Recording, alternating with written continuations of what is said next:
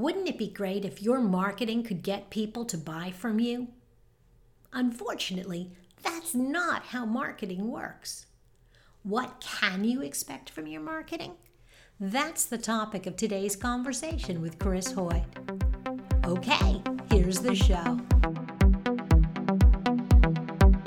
Welcome to More Than a Few Words, a marketing conversation for business owners. MTFW is part of the Digital Toolbox from Roundpeg, and this is your host, Lorraine Ball. Today, we're going to talk about the magic of marketing, or the not-so-magic of marketing. My guest, Chris the Brain Hoyt, helps smart people succeed in a stupid world. He's the founder and ongoing mentor with Apprentice, which consults with organizations on developing intern programs and coaches young professionals as they grow their skills. He's also the marketing director for OneBridge, a data analytics and enterprise app development firm. Chris is an extremely knowledgeable marketing professional, and you guys are really in for a treat. He's an edutainer, and Chris gives fun, informative, and slightly offensive talks on marketing, psychology, and stupid business trends. Hey, Chris, welcome to the show. Hi, Lorraine. Thanks for having me on. I'm really excited that we could get together remotely to do this. How you doing these days? I am doing, I think, as well as the common person, but just a quick check-in. Is this Thursday?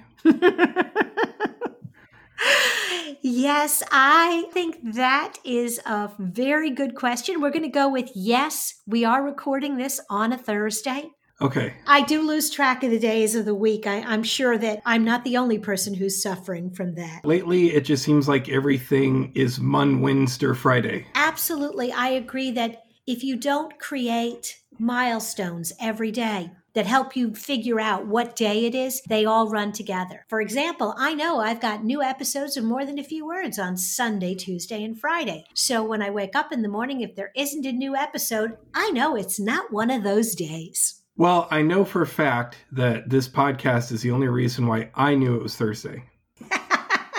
Well, I'm so glad you did. Okay, there will be life after quarantine. I just don't know how soon that's going to be. But in the meantime, let's talk about marketing, because marketing goes on whether you're working from home or in person or wherever you are. And let's talk about expectations that people have about what marketing can and can't do, and maybe sometimes the over-enthusiastic expectations. What can marketing do? So it comes down to a few things. Marketing can help people know you exist. It can communicate your value. It can give people an incentive to try your services, your products, and it can help you listen to your customers and hopefully make better decisions. But the most important thing is what it can't do. And that's the thing everyone kind of gets wrong from the beginning. Marketing can't make people buy things. That's really sad that it can't make people buy things, because I think most people assume that you invest in marketing, you put that money out there, and people are going to want to buy. Maybe because people don't think about it too deeply, but I don't think they realize what the consequences of if marketing could actually make you buy things, what that would be, and what kind of dystopian hellhole it would build out of this world. Even as a consummate marketer, the idea that we would take away people's free will with a clever commercial is a little disturbing. Right. Absolutely. So let's go back and say, okay, if marketing can't make people buy, let's take a closer look at some of the things that you talked about and said, well, this is what marketing can do. If you want to use marketing to help people know that you exist, what kind of things should you be focusing your marketing energies on? I'll take a step back, if you allow me, to say, I think one of the core aspects of a good marketing strategy is to figure out which of those things I just said is the thing that is most dire for you. There's always so many things you can do in marketing. And I always say tactics are about the things that you do. Strategy is about the things you choose not to do. So one of the most important things is to figure out of all the things marketing can do, what's the thing you really need first to focus on? And if you're at the point where you're trying to focus on letting people know you exist, then that means your primary problem at the moment must be that no one knows you exist. Mm-hmm. I know when I say it like that, that sounds super obvious, but you still have people that maybe they've been in a business community for 20 years and everyone knows who they are, that still will focus their marketing on putting out ads saying, hey, we're here. Mm-hmm. You know, that's not going to really do much good because the customers are going to see that and go, yeah, we know you're there. We know. But if you're new, you're just starting out and your primary problem is that people don't know, that's a good thing to focus on. And in that is, in essence, the core value of advertising. It is, in the end, the primary reason advertising exists. Anyone who starts a business from scratch without a very strong ad budget is being foolish, because it is kind of like a basic thing that in order for people to buy from you, they have to know you exist. And it's funny, though, again, when I say it like that, it sounds simple, but so many startups I know will say, I think I'll just work on word of mouth right now, which can be okay if a few very passionate people know you exist. But people who think they're going to put a website up on the internet and all of a sudden, you know, all the billions of people surfing the internet are going to like just kind of walk by their website as if you're in a strip mall, you got a big wake-up call coming. Because yes, your website is live and it's public, but launching a website for the first time is a little bit like putting a poster behind a dumpster in the middle of Times Square. Yes, it's in the public, but no one's really going to see it. There's so much going on and there's so many other distractions. And so I think you hit the nail on the head that for a company that is in the early stages, their marketing can help people know they exist if they're willing to spend money on it and if they're willing to put resources behind it. And in some cases, those resources may just be a lot of time spent on social media, interacting, sharing content, but it is time or money that has to be spent in marketing, or both, to let people know you exist. Right. Interestingly, you sort of alluded to it, for companies that are well established and people know you exist, you're kind of further down that food chain and you're really more in that giving people an incentive to try, or even listening to your customers. And I'd love you to give us an example of how you can use marketing to listen, because I think people always think about marketing as outbound. I'm going to push my message at you. Right. It's a pity that common marketing wisdom is modeled after abusive sociopathic relationships with this kind of like, I'm always going to talk at you until you do what I say. The reality is, you know, think of good marketing as a healthy relationship, meaning that there's two people involved. You know, this is really the change that the digital era created. Before, in the old days of like the Yellow Pages, when all you had was the Yellow Pages, you had the newspaper, you had magazines, you really could only kind of put out a one-way message. It was very hard to get feedback from your customers.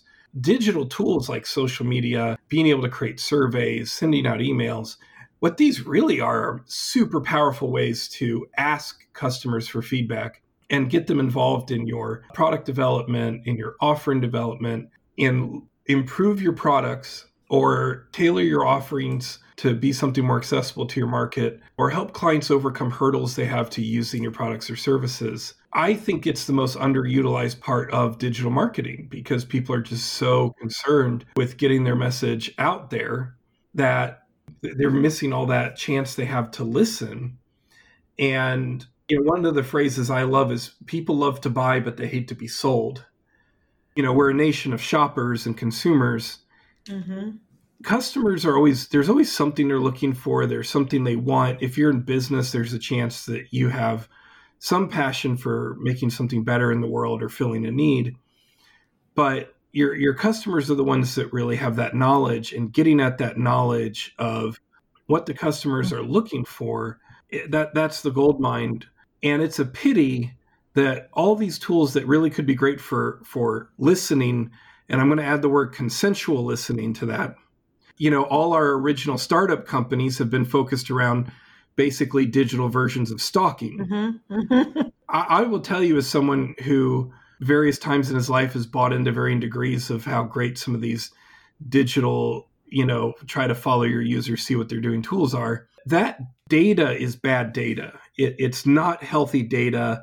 No matter how many email addresses you think you can buy, no matter how much data you think you get from your followers on Facebook without them knowing, none of that's really going to be actually very good data you can use. The only data that you can use that's healthy is data where your customers are proactively offering it to you out of a kind of trusted relationship where they want to help you be a better company. I learned that lesson very early on. When I first started doing email marketing back in 2002, I bought 10,000 email addresses. And I can tell you that I had a 1% open rate. I got 100 people to open my email. I had thousands of spam complaints and just bad email addresses. And whatever I spent, and it wasn't that much, clearly was not worthwhile. Today, I have an email list that it's grown and shrunk and grown and shrunk, but I routinely have a 40% open rate. And I think the list hovers around 3,000 names. So 40% of 3,000 is a whole lot better than 1% of 10,000, because these people actually care. It's quality over quantity. And that's kind of another one of those sad things about how marketing tech has evolved, is all of the analytics and the reporting is all based around quantity. And business owners that don't understand marketing will often berate their marketing agency or their marketing team internally. They want to see those web visitors go up. They want to see their social media followers go up. They just want to see these numbers going up. And the reality is, I can pay a few $1,000s to some people in India that'll get your numbers way up, but it's not going to help your business. If you focus on these numbers as a matter of quantity, it's just not going to go anywhere. I will take half a dozen very enthusiastic kind of brand cheerleaders over 500 followers any day. Absolutely. Chris, this was great. Thank you so much for dropping by. Oh, well, thank you for having me. It's always a pleasure. And I'm hoping that the next time we get a chance to talk, we can actually do it face to face again. Yes, won't that be nice? Human contact. Absolutely. If you've enjoyed today's comments and you'd like to learn more about Chris, be sure to check out his website at christhebrain.com. And be sure to look for other episodes of More Than a Few Words wherever you listen to podcasts. This has been another episode of More Than a Few Words. Thanks for listening.